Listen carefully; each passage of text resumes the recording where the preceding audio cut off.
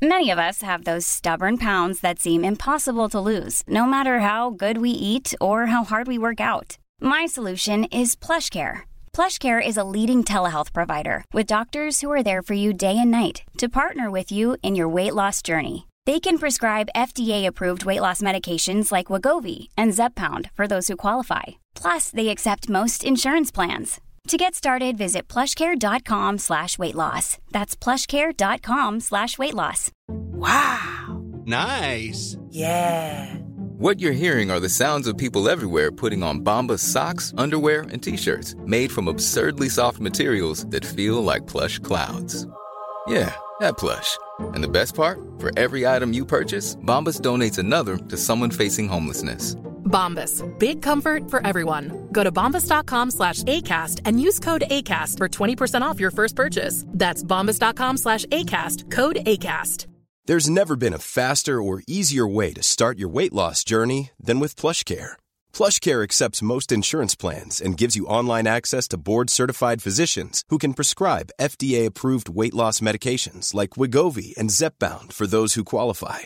Take charge of your health and speak with a board-certified physician about a weight loss plan that's right for you. Get started today at plushcare.com/weightloss. That's plushcare.com/weightloss. plushcare.com/weightloss.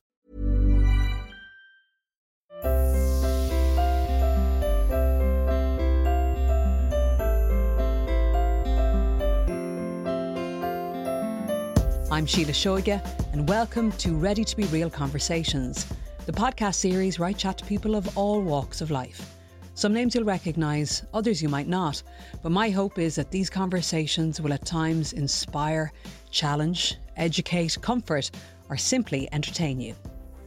This week I chat to makeup artist turned TV presenter Nadine Reid.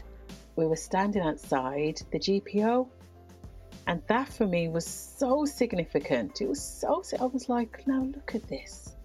Look at this. This iconic building, iconic part of Irish history. We're all standing outside now, and I can see all these Irish people, non-Irish people, white, black, all different, and everything in the middle, out here standing for this cause. And it was encouraging. It really, really was. I was very encouraged by seeing that. I really, really was. I thought, oh gosh, well, there's hope. This many people can come out and stand for something that doesn't directly affect them, but still affects them. That's important. And to me, it was a strong message for me to see that, living as a minority in Ireland. Born to a Jamaican family, Nadine grew up in Handsworth, Birmingham. She came to live in Ireland 4 years ago and lives in Dublin with 94-year-old Minnie and the new addition to the household, Cockatiel Georgie. I asked her to be a guest on the podcast last summer, as I've been a fan of hers since the moment we met, and now seemed like the right time to talk. In this conversation, we discuss white privilege, how colour blindness isn't helpful, and what it actually means to be anti-racist. She posted something on her Instagram page a few days ago that explains white privilege in very simple language. White privilege doesn't mean your life hasn't been hard. It means that your skin colour isn't one of the reasons making it harder. I'm aware that I'm flawed, and that I'm a product of my own upbringing and social conditioning, as we all are. But I hope, like me, you'll listen to this episode with a willingness to explore yourself a little bit deeper. Here it is.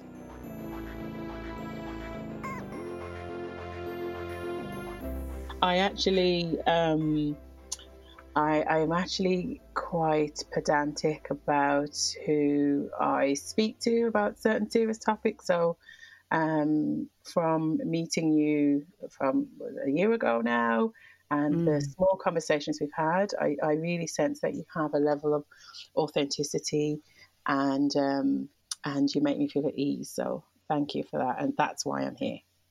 Well, that means a lot. But look, we're here having the chat today. At the, with the backdrop of human rights movement, Black Lives Matter, and it has real momentum now at the moment, right now. Today is the funeral of George Floyd, so it's quite specific and relevant. So, there's a lot of pain and change happening at the moment, and sadly, in order to have change, pain is the biggest trigger of change.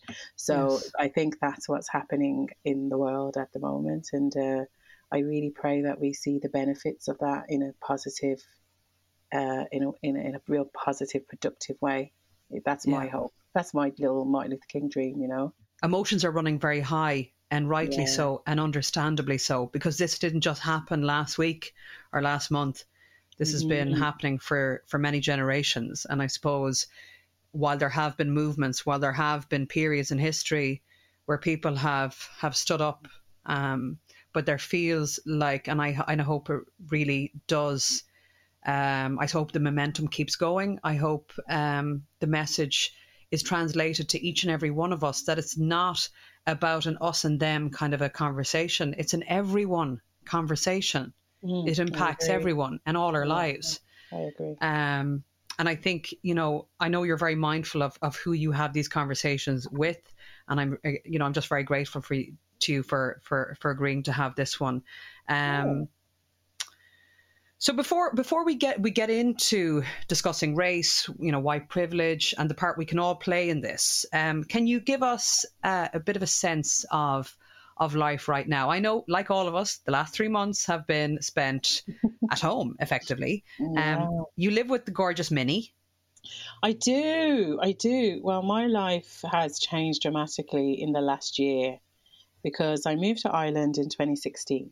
And when I came over, I lived with friends. And then, I lived with somebody else. And then I moved here and I moved there. So I've lived in about 7 locations in 4 years. Like, that's a lot.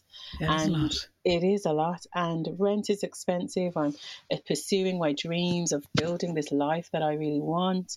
And it does come at a cost. But I have let go of my cool loft apartment single girl life, renting, so I can actually knuckle down, save some money, pursue my career in the way I want to, make the choices I have without the financial burden of finding $1,000 a month just to pay the rent, And so I found out about this scheme called Elder Home Share, and you get significantly reduced rent and you share a home with an elderly person.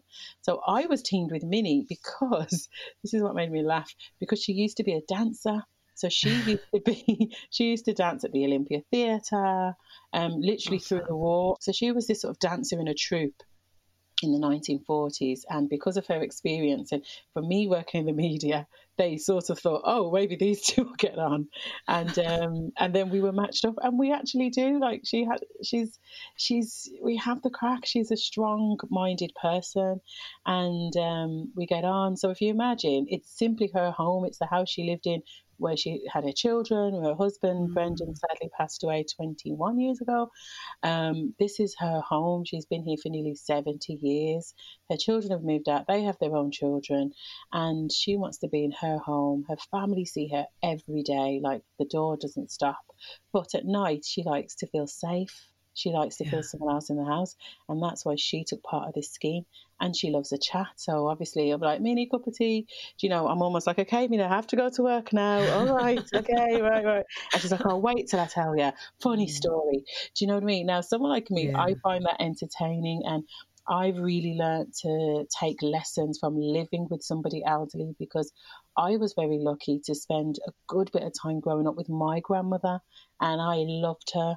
I had a special bond with my grandmother, probably more special than my mom. Sorry, Mom, love you. It's I find there's something easier to connect with. Maybe there's less boundaries, less expectations, whatever it is. I really connected with my grandmother growing up, and she's a very important person in my life. And so I think to live with Minnie, it just feels like, oh, this is just someone else's grandmother. That's really cool. And it's actually really easy. She's the easiest sort of flatmate, if you use that term, to live with, because she's cup of tea, she's grand, little chat, cake. It's quite easy, and it's not like a commitment. I'm not her carer. I'm not here to sort of give her medicine and I don't know, things like that. I'm here literally for a bit of company. It is bizarre because I've moved from Birmingham, where I'm surrounded by all my family and friends I've known my whole life, to then being in sort of somebody else's family. It's kind of weird, but it works. So I'm almost becoming this extension of Vinny's family now, and she's got so many. She only had 3 kids, but yet she has like 24 grand and great grandchildren. Oh, wonderful! Yes.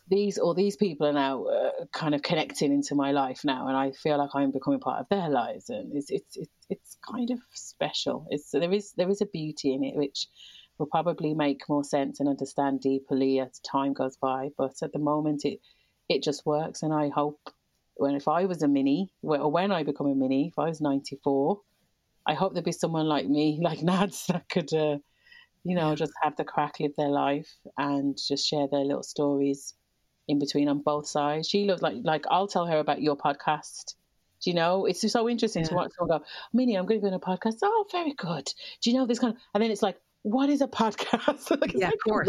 Radio, but it's not live, but you can listen to it anytime. And do you know, these are really interesting conversations. So so that is my life now. So I'm still nipping away, pushing forward in my media goals. I mean, during the COVID, I'm sure you feel the same, Sheila. You sort of you readdress every corner of your mind life. As you reassess everything and you sort of look at all the corners, you're like, okay, what do I really want to do? What did I enjoy the most? What can I do next? Where can I take this? What can I learn from it? So like most people, I spent a lot of time having those conversations, jotting things down, making decisions. And I'm actually really grateful for it, to be honest. But it's a shame that we've gone from, this pandemic that was killing us, the world, to then relifting and sort of feeling re-triggered by the pandemic of racism. And that has been tough. It has been really difficult. So when we spoke last week about having this conversation, I was really interested by your perspective, because you were, which I thought was a very healthy thing, you were setting your own boundary in place, which was, yes, I'm open to speaking to you, but not until you come to the table, having listened, having read, having opened your mind a bit more to seeing my point of view or where we're coming from. And I'm so glad that you did that, because I think as a result, I'm hoping this conversation might be slightly more comprehensive than it may have been had I not done that. Good.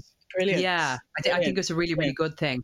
But, you spoke about 2 books, and I had downloaded one of them already, but I hadn't listened to it. And I've been dipping in and out of them and re-listening to chapters, because I feel like there's actually a lot to take in. And also there's a sense, there's a lot. And I kind of feel like, how have I been so clueless? How have I been so unaware? And I would like to think of myself as somebody who is open-minded, who is, But an open-minded person can still live in a world of white privilege. Yes. You can still be a good person and have white privilege. You can still do great things. I think it's just, once you're aware, then everything changes. It's awareness. And I hope, and it sounds like you will, and many, many people that live under the kind of white privilege category, I think there'll be change now, because they've gone, oh my God, I didn't realise, maybe I should be more aware. Maybe I should find, and that's when the magic begins, I think. The books that you recommended that I read, the first one is Why I'm No Longer Talking to White People About Race by Rennie Edo-Lodge, and the other one was Me and White Supremacy by Layla F. Saad. And they're eye-opening. They're truly eye-opening, and I appreciate the recommendation. Yeah, the second one is Layla. She is that book, I think, to be honest. I feel like Why I'm Not Talking to White People is a great basis for racism, the history of it, what things mean. But Layla's book is perfect to help teach you to become better, to do better, to understand it. And she really triggers you to ask certain questions of yourself, which... So I like those 2. I think for adults, they're brilliant, really good. Yeah. And you probably know this about me, and people listening may or may not be aware. I've been doing work on myself for years, because I know that it's important for my own, number one, my own sense of well-being and wellness. And then as a result, if it can have a domino effect in my life in terms of the people I live with, the people I interact with, isn't that a good thing? And I know it's for me, it's been absolutely vital in my own life, to really, turn the light inward and actually examine our own behaviours. And something that I feel, and it's making me question situations I've been in, interactions I've had with people, not just about race, but about other areas where you feel like you have come up against a wall of defiance, and I'm not going there. And it can happen in various aspects, on various topics, where you're scratching your head going, why are they not even open to having this discussion? And I've probably been guilty of it myself. We get conditioned to our own viewpoint, our own, what feels, in inverted commas, right for us. And sometimes we can be very reluctant to actually open our ears and open our minds and open our hearts, which is the most important, to seeing somebody else's point of view. But then also, I haven't spent a lot of time on certain areas to do with race or diversity, or kind of championing these topics myself over the last 3 years, because I've been trying to survive. Like all my tools and resources have been surviving, finding my place in a new country, having a roof over my head, being happy, healing from past pains, whatever they are. So as much as I believe we should all do the work, I think doing this work, that's the phrase, you still have to have certain things in your life in a certain place for you to have that mental time, because it does take up a lot of mental time.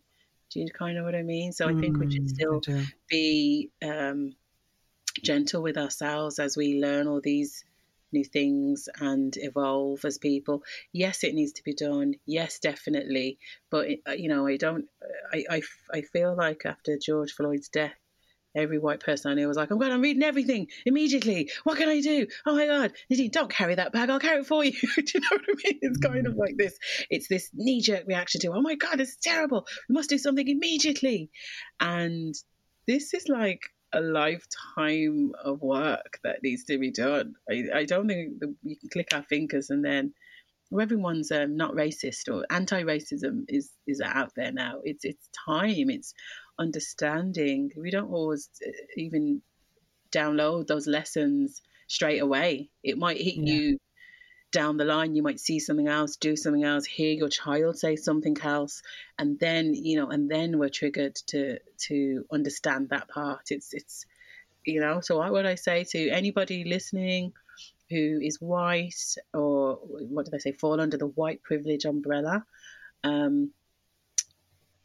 Pace yourself with this, pace yourself with the things that you're learning. And I also don't think white people should feel the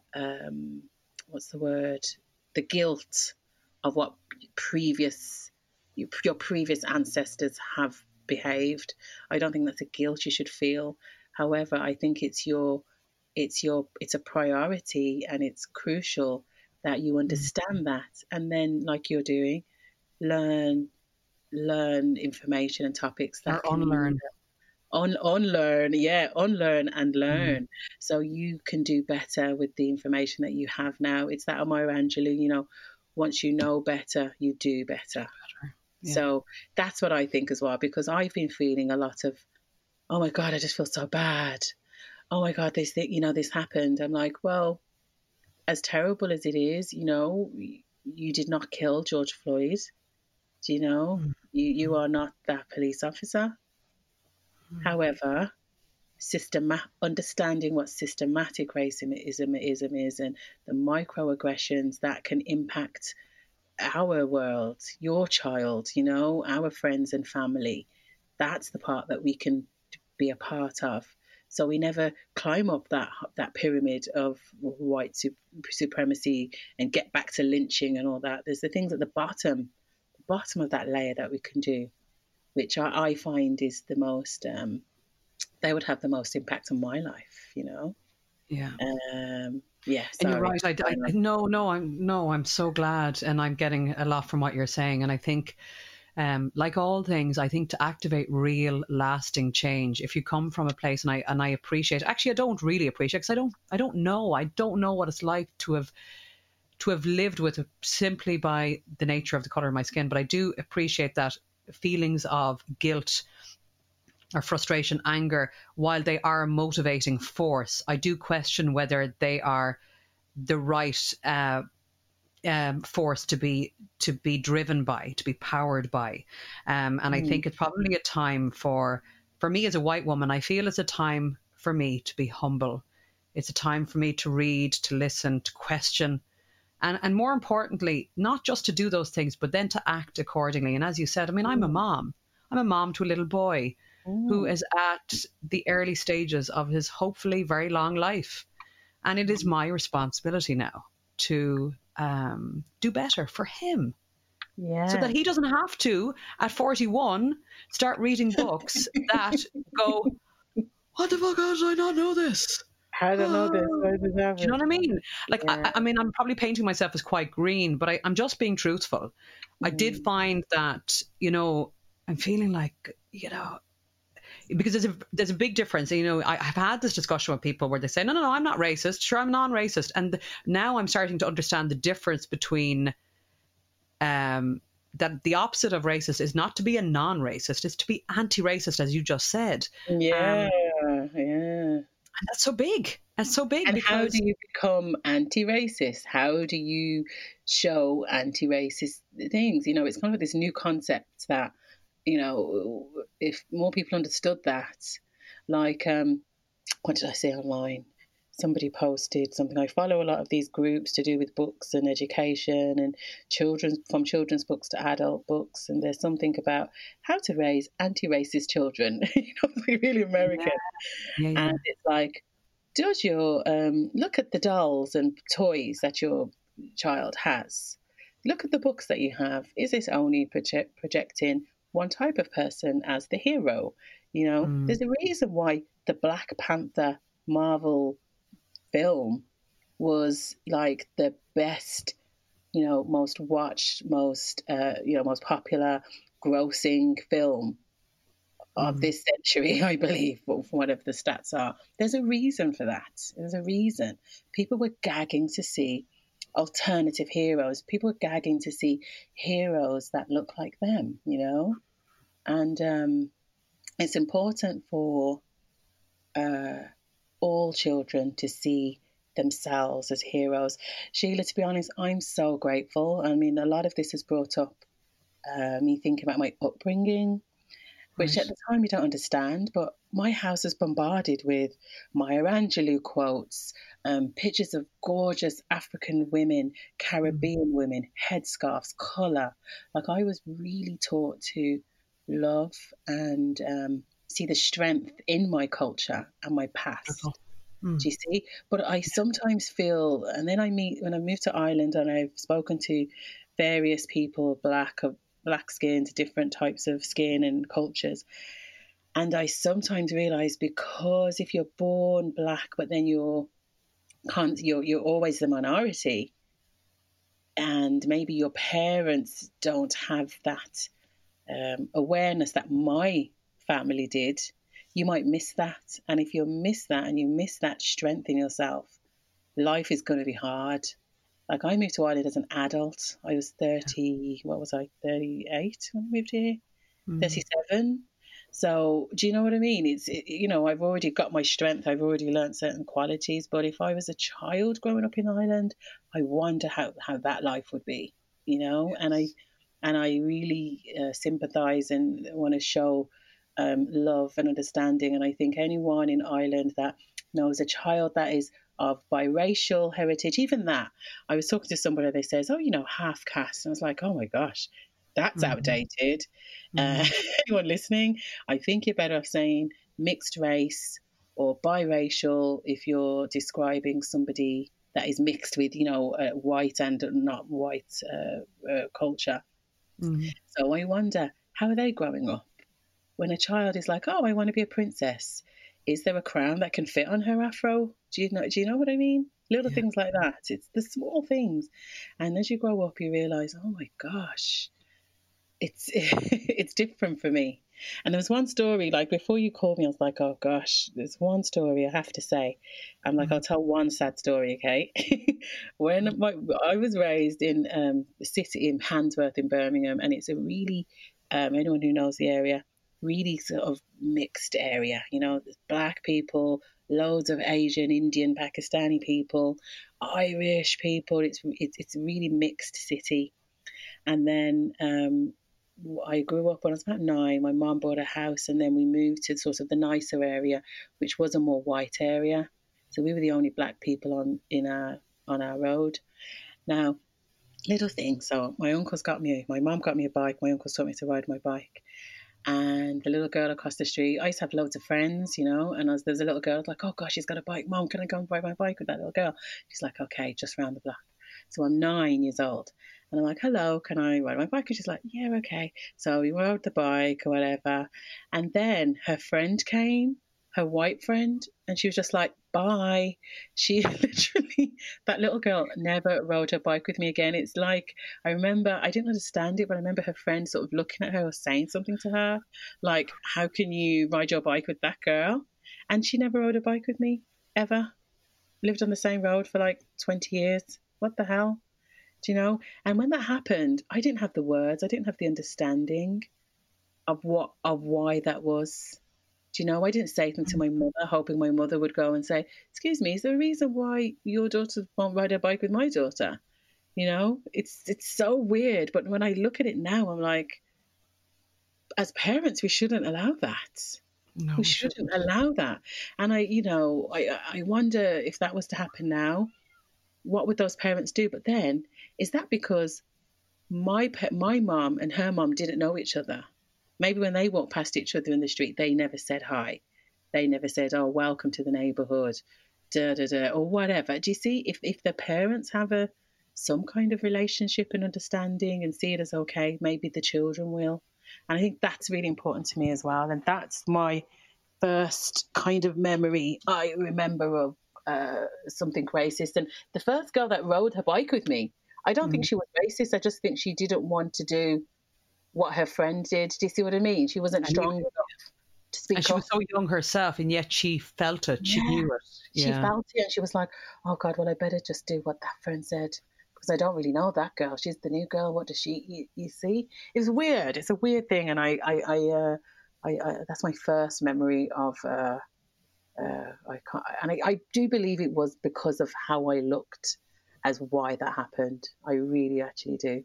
I had plaits in my hair, braids and stuff. She had a bow, a bow with her hair, more straight hair. You know, when you're young little kids, they do notice those simple, small differences. And if they're not taught how to understand it and just say, oh, she's just a little girl. She just has her hair like this, and you have your hair, like, it then becomes this thing that's different. And I think those are the moments that I think we can change now immediately. Yeah, by speaking up, there is a huge responsibility amongst the entire population of the world to stand up collectively, because the more we do it, well, number one, the easier it'll get, and it's something that, regardless of whether we're talking about race or we're talking about many situations that we hear about, where how many times we hear about an atrocity happening or somebody getting away with misbehaving over and over and over, and that potentially there were those who knew, but what did they do?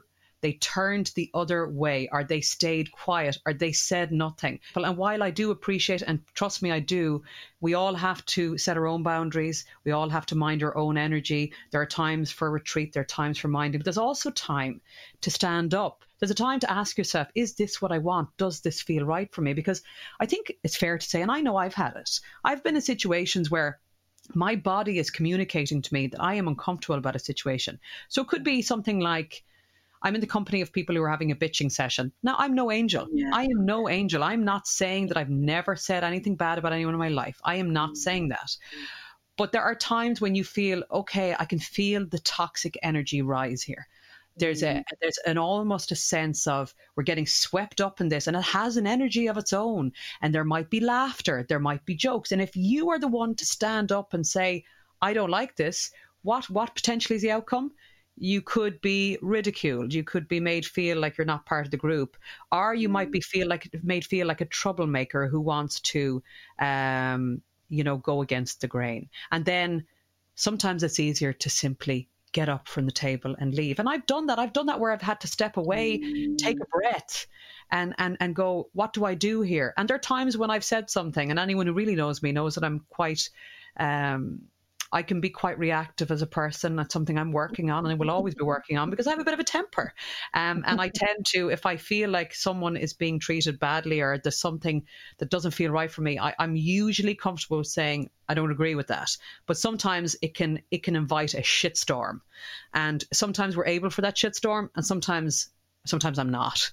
But I do think that it's what I find from what I'm reading and what I'm hearing is it's allowing me question not just this is why the focus is on race, and it needs to be, and it absolutely needs to be, and I'm not trying to dilute it, but what it's making me think of is all the other situations in life where our body is telling us, or our mind is telling us, or our heart is telling us this is not right, and we say nothing, and the saying nothing is very damaging, and we all need to start. So what is it? Silence is what that's the saying. White silence, isn't it? Yeah. White silence. It's serious. Yeah, you're right. Like you, I will avoid certain conversations as well, because I'm like, there's no point. I'm just going to be told, get another drink, Mads, calm down. So I won't have certain conversations. But also, certain conversations I have confidently had. It's been difficult, but I have had them as well. So I like you, I choose my battles. I'm like, okay, well, what can I speak about? There was a time when the N word was used on a TV show, which I wasn't happy about. And I was really confident. I was proud of myself that I contacted the producer, spoke to them about it. We had a conversation, and they actually said at the end, you know what? If I was going to do this again, I wouldn't keep that word in. And I was delighted. I thought, that's a little moment, but it took for me to contact them to speak about it. Other little things that are frustrating, which I would love to change, and I'm hoping after this it does. So all my work in TV, and it's obviously not as extensive as yours, my darling. Mine's just, 2 years? Luckily for me, I've come from a place of... my career was makeup artist, because if I didn't, I wouldn't be confident that all the makeup artists that are available to do your makeup for, live shows or recorded, would be able to do my makeup as lovely as they would, the other white Irish women that I'd be working with. Imagine. Yeah. And my hair. Gosh, let's not even go there. Let's not even go there when it comes to hair. So I have learned or found my own. This is Paige, the co-host of Giggly Squad, and I want to tell you about a company that I've been loving, Olive & June. Olive & June gives you everything that you need for a salon-quality manicure in one box. And if you break it down, it really comes out to $2 a manicure, which is absolutely insane. It's also so easy to get salon-worthy nails at home with Olive & June. The difference between how your nails used to look when you did them yourself and now with the Mani system is a complete game changer. The best thing about Olive & June, too, is it's a quick dry. Dries in about 1 minute, lasts for 5 days, and full coverage in up to 1 to 2 coats. Visit oliveandjune.com/perfectmani20 for 20% off your first system. That's oliveandjune.com/perfectmani20 for 20% off your first system. Quality sleep is essential. That's why the Sleep Number Smart Bed is designed for your ever-evolving sleep needs. Need a bed that's firmer or softer on either side? Helps you sleep at a comfortable temperature? Sleep Number Smart Beds let you individualize your comfort, so you sleep better together. J.D. Power ranks Sleep Number #1 in customer satisfaction with mattresses purchased in-store. And now, save 40% on the Sleep Number Limited Edition Smart Bed for a limited time. For J.D. Power 2023 award information, visit jdpower.com/awards. Only at Sleep Number stores or sleepnumber.com. Here's a cool fact. A crocodile can't stick out its tongue. Another cool fact, you can get short-term health insurance for a month or just under a year in some states. United Healthcare short-term insurance plans are designed for people who are between jobs, coming off their parents' plan, or turning a side hustle into a full-time gig. Underwritten by Golden Rule Insurance Company, they offer flexible, budget-friendly coverage with access to a nationwide network of doctors and hospitals. Get more cool facts about United Healthcare short-term plans at uh1.com. Teams that can confidently do makeup and hair, because the media is not ready for that in this country. Now, to a point, I can understand it, because I would be faced with, oh gosh, we've never had to think about that before. Do you see? If you hire a black woman to work on your TV show, then you'd think you'd have all the resources available to her that you would for all the other presenters. Do you know? But the fact that it's not even thought of, it's not considered. And it's not like, oh, from a bad place. And this is the type of thing that the kind of conversations I have with when I've done TV work, lighting. Oh, we've never had to. Yeah, that was a struggle for us. It's hard to light the two of you, you know. And you're like, guys, do some work. I watch American TV all the time. It looks absolutely clear and gorgeous. Yes. There is ways to do this. So little things like that is the type of systematic. Is it classed as racism? It can be, to a point. It can be the lower end of it. It's because you're not seeing it as important. And then sometimes it's that colourblind thing as well. Maybe because I'm a bit of a joker and I will have a laugh, you know, it's that, oh God, Nadine, I don't really see your colour, you know, this kind of thing. But you need to, because of my colour, I need certain lighting if I'm working in TV. Because of my colour, I'm black, my afro hair reacts differently to certain lighting, or, you know, we do have to be aware. So it's not that not seeing colour. As much as I like people to see me as the person I am, I just like that people can see that the Nadine that you have to laugh with and all that, she's still a black Jamaican woman in Ireland. Do you know what I mean? That's still a part of who I am, and I'm happy for people to see that and talk about that. I've got no problem at all. I think it's lovely. But I don't know. These are all the type of things that have been coming into my head as well as I read stories about racism all over the world. Ireland has been I always feel very welcomed in Ireland. That's my overall feel. But like I said, I've moved to Ireland as an adult, and also I have the privilege of speaking in an English accent. This is something else which is interesting. I'm not sure if you're ready for this one, Sheila, but I've got a really good friend of mine from Nigeria, and she moved over to Ireland about 6 years ago. Her accent is still really strong, Nigerian accent. She's gorgeous. She works in fashion. But she said, I remember saying to her, gosh, you'd be so good doing this on TV or this in the media. And she's like, what? Do you think they want to hear my voice? Because they don't want to hear my voice.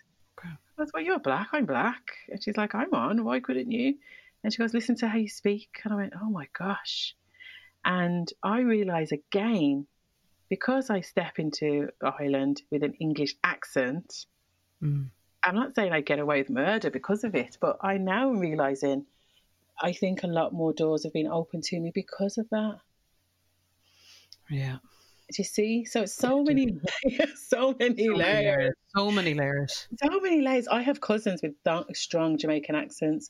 I'm not sure if they would have been presenters on Expose, unless they were talking about Jamaica on that segment. Do you know what I mean? It's so interesting. I've had to look at myself as well, and I'm learning more about direct provision. What on earth is going on there? I can't. I feel a bit like I feel a bit like I can't believe it. Maybe how white people feel when they see racism to that level that we've seen recently. When I see what's happening in direct provision, I'm like, what? Huh? Are you serious? You're told 6 months and you're there for 10 years? What? You can't even work? What? Like I'm still in a place where I'm like, God, what can I do to help with this? What can I do? Because this can't go on. I don't feel comfortable living in a world where people are fleeing from their trauma and then living in another version of trauma. It's weird.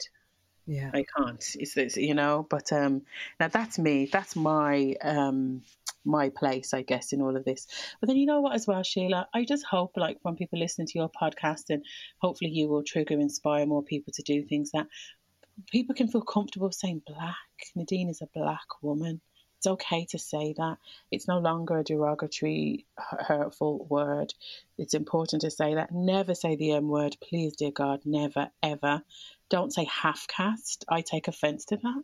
I'm from a very mixed family. You know, a lot of my family have married, you know, I have white uncles sort of thing. They've married white family that have married white people or different races. So it's half caste. Please don't say that as well. It suggests that you're half, that you're not whole. Biracial, mixed race, that's fine. Now, what you might find is in Ireland is a lot of people, just to get through life, they'll go, oh, that's grand. I just don't say anything. They say these things. But now it's time, it's not grand. It's not grand. So let's do those small things that can help. And anything people can do, like you said, to show that they are anti-racist. I'm liking that phrase now. Anything you do to show that you're not is important. And it's also seen. It's one of those things, like I find people saying, Nadine, I see you, I hear you. When someone shows that they're anti-racist, I see that, I hear that, I feel that. And it's like a little bit of hope. It's like a little light that adds to me, that makes me go, okay, should be all right then. The hope is working. It's really, really important. So like little things to do with Asian culture, Indian culture, why do they have to wear those things, they wrap their heads up? Maybe it's time you learned about what a mosque is. Someone in a headscarf is not a terrorist. Maybe we need to learn about these different faiths. Maybe we need to understand them a bit more. Yes. And open up the gate a little bit.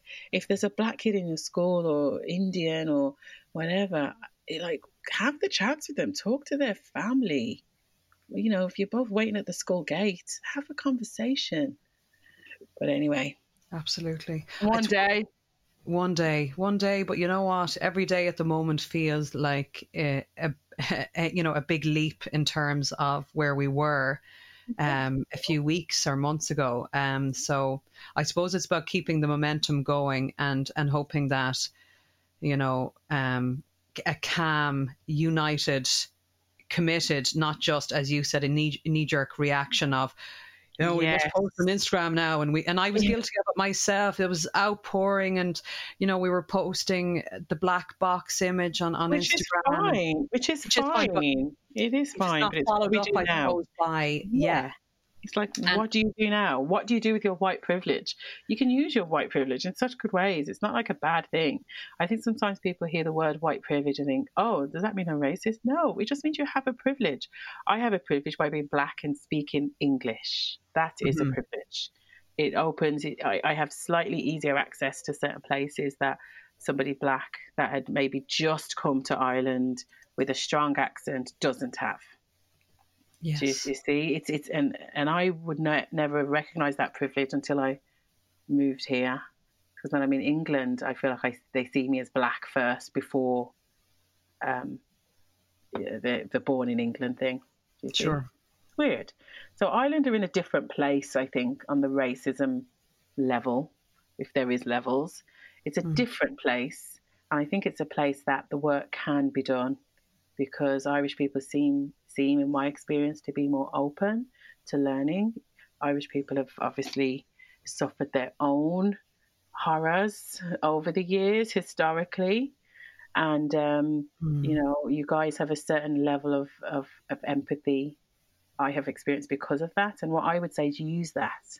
Use that as your level to connect with, whatever it is. Looking at the term anti-racist again, I think for me, I'm wondering, have I not heard this before? Was I not aware? I feel like I now have a good sense of what that means, and it feels like, well, yeah, of course I'm anti-racist, but it feels like I'm only starting to learn about it as a term. And I wonder, is the reason certain people are struggling with even accepting that it exists or should exist, is it because it requires vulnerability from each and every one of us to, number one, accept that while we may not think of ourselves as being racist simply by existing and living with white privilege and the structural racism that you've already mentioned there that we exist in.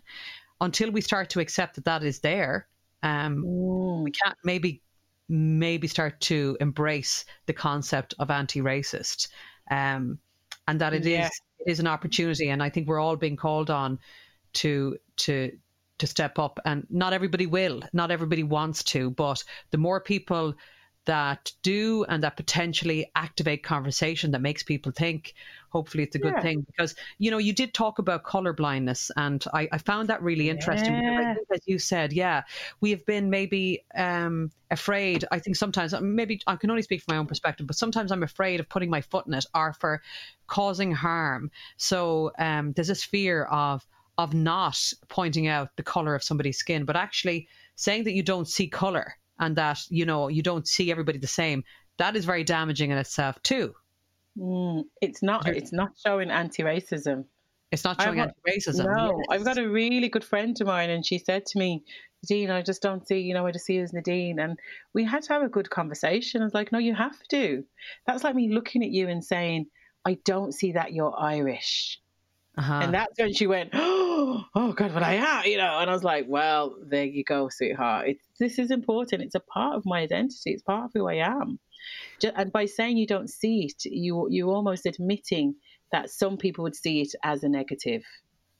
That's basically almost what you're saying. You're basically saying, well, I'm not one of those people that sees your colour as a negative. I don't see it as a negative, but it's still part of who I am. I am happy that more people are sort of going, oh, let's talk about race. Okay. Oh, but I just say to all those people, like, what's your personal relationship with the Black people in your lives? Look at yourself first. Yes, it's terrible. Donate, sign the petitions, all that stuff. But what are you doing in your small space? That's what I think is the most important. And that's why when I go back to work, I will have certain conversations like, come on, lads, maybe we don't need 5 blonde people presenting whatever. Maybe you could have someone in a wheelchair. Do you know? The traveling community. Come on. Do you know, this is like there's so much more we can do, but it has to start with us in our homes. I'd like people to just breathe and just, go, okay, this is a bit weird, but do you like to be called Black, Nadine? Do you think that's the right thing for me to say? Like, it's okay. Just breathe through it. 2 human beings having a conversation to hopefully make, our time in this world a little easier, a lot easier. I don't know. That's kind of where I'm at. And hopefully the next generation will be a step on again and a big step at that. I hope so, because the young people are so woke these days. Like, they're standing up for everything. I love it. Whereas I would have been a bit shy to do that because of my reasons. I saw a lot of destruction and violence and riots growing up in Birmingham. So I barely didn't go to that first protest. I was like, oh my God, will I go? Oh God, what if something happens? Something happens, it'll be me, they'll get, oh my God. Like, it's a lot to take in. Whereas now the younger people growing, they're like, no, I want to do this. I want to stand for this. I want to. Whereas I want to, but I'm afraid. So that's a whole different thing again. So, yeah. Can I talk about last week and being at the protest? And because I followed your stories on Instagram, and maybe just to get a sense for those listening what it was like to be there, but also I suppose how you felt afterwards, because I got the feeling that it took a lot out of you. Oh my gosh, it was a mentally draining experience, but so valuable. Well, the first thing that I did, I went with my friend Trudy Hayes, and she's white Irish. And I said to her before we went, I said, look, I've asked one of my friends for advice on this, because I've never been to a protest before. And she said to me, Nadine, wear your gloves, wear your mask, keep your distance. And then she said, be wary of your strong white liberal friends. She said, be wary of them. And I was like, what do you mean? And she said, because there's going to be the group of white people that, like you said, they're so angry, they're so upset, they want justice, and they can provoke people more, right? Yeah. And if something is provoked and things kick off and escalate or whatever, I'm the person that people will see. Do you see? I'm the person that could potentially fall into the middle of any sort of drama. So I said to Trudy, I said, look, things kick off or anything gets bad, because honey, I'm gone. Okay, I'm gone. I will see you out there. Yeah. And she laughed and put her fist in the air. You know, of course, she's like, yeah. But on a serious level, the protest was really touching. It was touching because it was a good 70% white people out there walking. And when you're walking around thousands of people and they're literally shouting at you, Black Lives Matter, it's kind of weird. It's kind of weird. I was a bit like, oh my God, all these white Irish people are like shouting Black Lives Matter. Okay, they're talking about me, I guess. Oh, okay, Black Lives Matter. It was such a surreal experience. Yeah. The part that had me crying the most was when the guy chanted, "Say his name," and then we all responded, George Floyd, and you just think, Jesus, he was a man, he was a person, he was this, he was a father. Nobody deserves in 2020. My gosh, no one deserves to go that way. That was very, very painful. And as we walked from O'Connell Street down to Balls Bridge, at one point when we were waiting to leave while the guards were navigating us and everything, we were standing outside the GPO. And that for me was so significant. It was so, I was like, now look at this.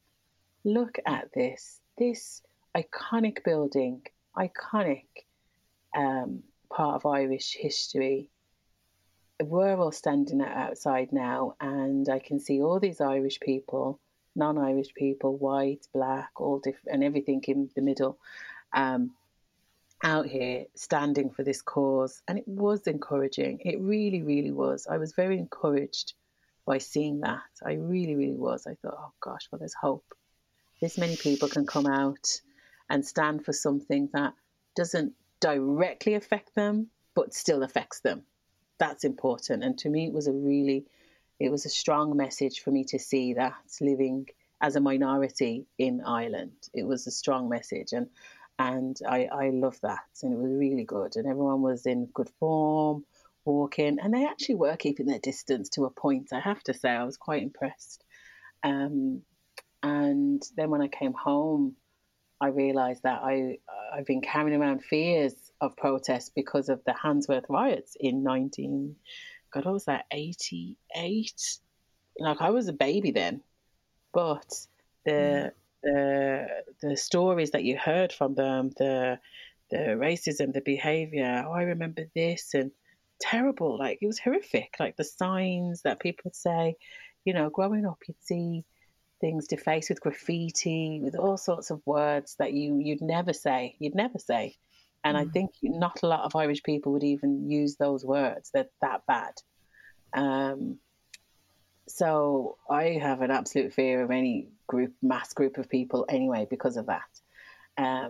So to experience a peaceful protest was beautiful. I was really, really grateful that it was so peaceful. And yeah, people's minds were opened. It was well done, Ireland. Like, I came home, I was like, well done, Ireland. Yes, there's a long way to go. Yes, there's work to be done. Yes, we start from ourselves, but it's still a great, hopeful example of the development of Ireland. And let's be honest, it's going to get more mixed. It's going to get more mixed. Look at, you just walk into town in a student, during the education season or whatever.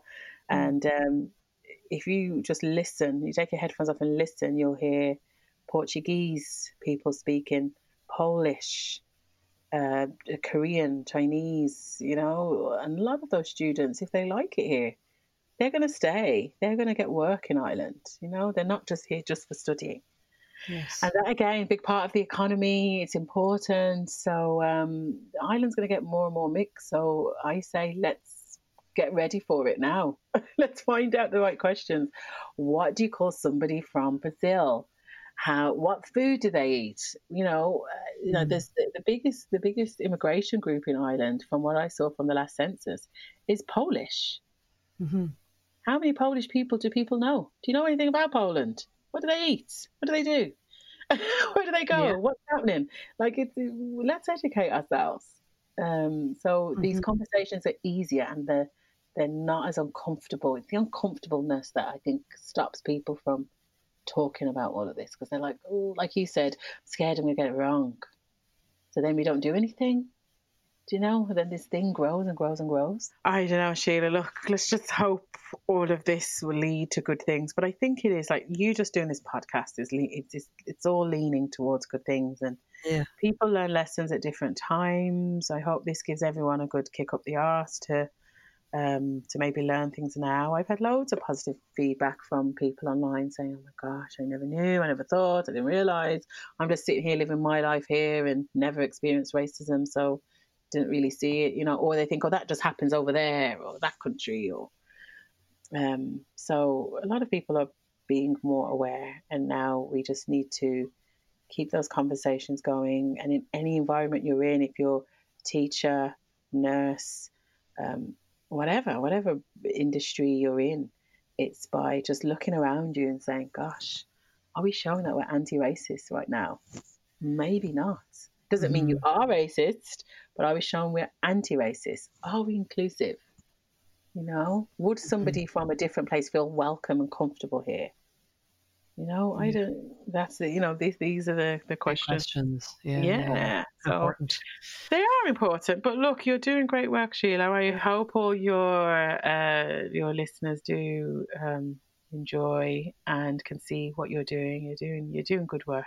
No, but look, look, thank you. But I think I'm very grateful to you for being open to having this conversation, because I appreciate that you were apprehensive and not knowing what I was going to ask or what direction I was going to go. But I think, as I said to you, when I introduce a guest, I say that I hope these conversations will inspire, challenge, comfort, or simply entertain. And if this is a conversation that perhaps challenges how we think, because it's challenging my own thoughts or what I believed was my own thinking or my own feelings and situations, I think that's healthy, because I think to grow, to evolve, to be a better person in our lives and for the greater community in which we live, we sometimes need, and oftentimes need, to be challenged on what we think, because keeping an open mind, being open to hearing people and having compassion is, I think, vital for our own well-being and those around us. And I don't say it in some airy-fairy way. I truly believe what I'm saying here. So I'm very grateful to you, because I think conversations like this need to be had. I think conversations like this need to be listened to. And more important than that, I think we need to take the knowledge that we hear, examine our lives and put it into action. So look, I just want to, before we wrap up, I want to talk about self-care. I want to talk about the fact that your Instagram page I've always loved, because I think there's a lot of connection between me and you. And I think when I check into your stories, at times it's just a reminder to take a breath. And you do these beautiful Insta stories where you go, breathe in, breathe out. And I'm just going, thank you, Nadine. I think the reason why I put on my Instagram the breathe in, breathe out is because I find social media can be just a clutter of a hot mess. A lot of posts are promote negativity, insecurities, make us feel enough or too small, not enough, or too small, or that we haven't done this thing that we should have done. Like, I hated the beginning of the pandemic, and everyone was like, I'm learning how to bake bread, I'm learning how to do this, I'm learning how to do that, I can speak Japanese. I was like, oh, would you get over yourself?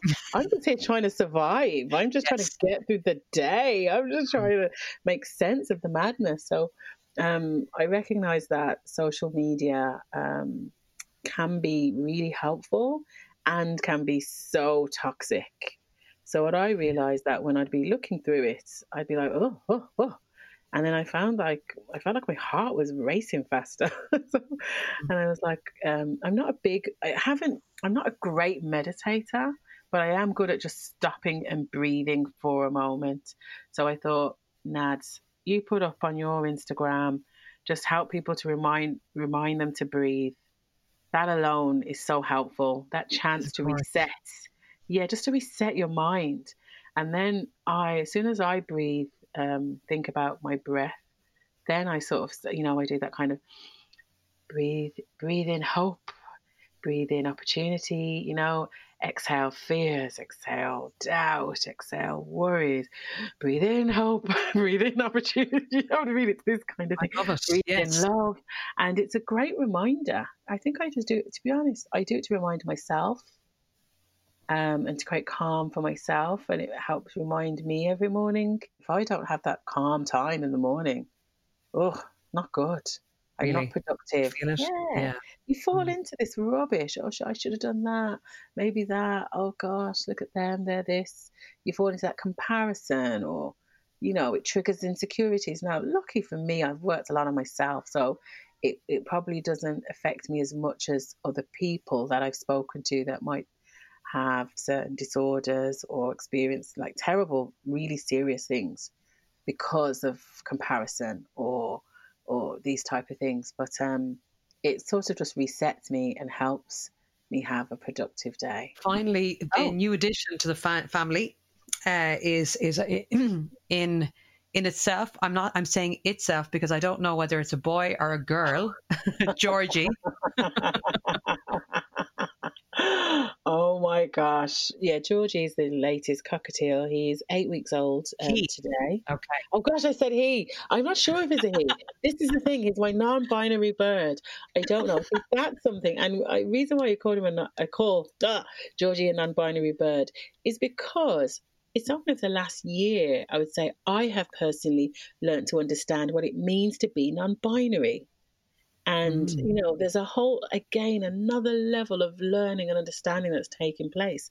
So I purposely said, I'm going to call Georgie non-binary because we generally don't know what sex the bird is. We actually don't know that.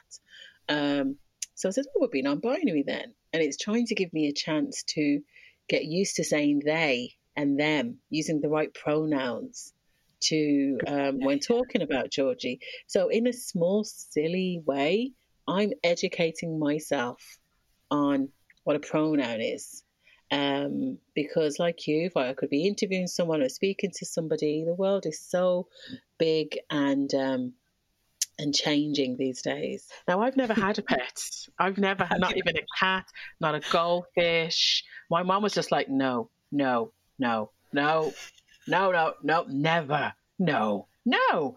So obviously during this pandemic, I spent a lot of time in the house, a lot of time with Minnie. He's been walking, hanging out with Minnie, and her son has an aviary with loads of birds. So he sort of groomed Georgie for me and brought Georgie in, 7 weeks old, and it's actually strangely great thing to do to switch off. Like when I'm finished with you now, I'm gonna go get some lettuce out the fridge, get Georgie out, open up the cage, which I hate the cage, by the way, put my hand in, and eventually he'll stand on my finger and then he'll eat the lettuce from me, and it's the most cutest thing. I'm like, oh, the world is terrible, but Georgie's enjoying lettuce. It's this weird switch off. So, Georgie is in the house, a non-binary bird, 94-year-old Minnie, and I don't know, Black Nadine. I love it. You are ageless. You are genderless. It's all about. I just, you know what? It's great, and I think all the isms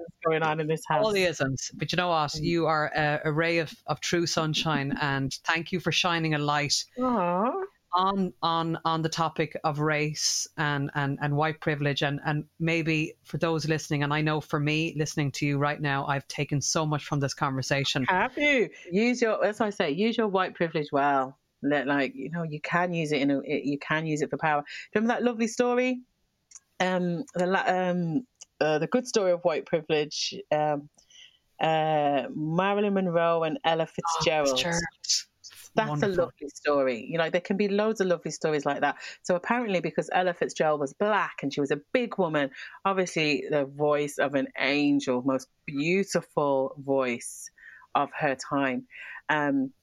She wanted to get booked to play at a club, I think the Monaco. I'll have to look it up.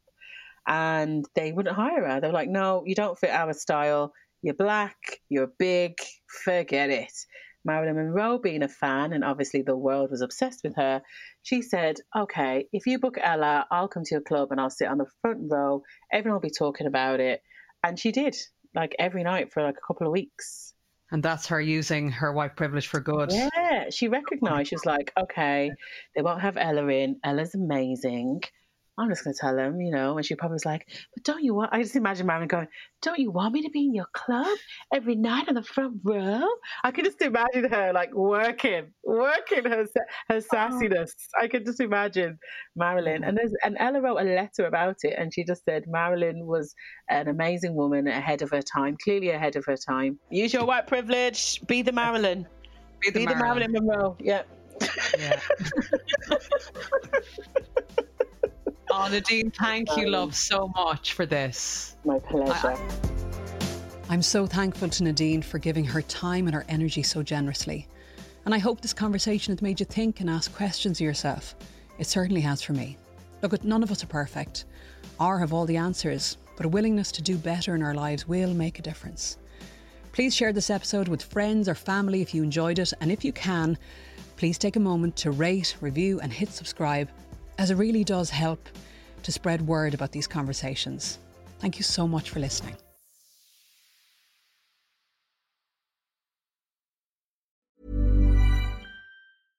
Flexibility is great. That's why there's yoga. Flexibility for your insurance coverage is great too. That's why there's United Healthcare Insurance Plans. Underwritten by Golden Rule Insurance Company, United Healthcare Insurance Plans offer flexible, budget-friendly coverage for medical, vision, dental, and more. One of these plans may be right for you if you're, say, between jobs, coming off your parents' plan, turning a side hustle into a full hustle, or even missed open enrollment. Want more flexibility? Find out more about United Healthcare Insurance Plans at uh1.com. Imagine the softest sheets you've ever felt. Now imagine them getting even softer over time. That's what you'll feel with Boll & Branch's organic cotton sheets. In a recent customer survey, 96% replied that Boll & Branch sheets get softer with every wash. Start getting your best night's sleep in these sheets that get softer and softer for years to come. Try their sheets with a 30-night guarantee. Plus, get 15% off your first order at bollandbranch.com. Code BUTTERY. Exclusions apply. See site for details. Here's a cool fact. A crocodile can't stick out its tongue.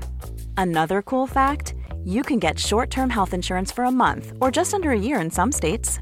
United Healthcare short-term insurance plans are designed for people who are between jobs, coming off their parents' plan, or turning a side hustle into a full-time gig. Underwritten by Golden Rule Insurance Company, they offer flexible, budget-friendly coverage with access to a nationwide network of doctors and hospitals. Get more cool facts about United Healthcare short-term plans at uh1.com.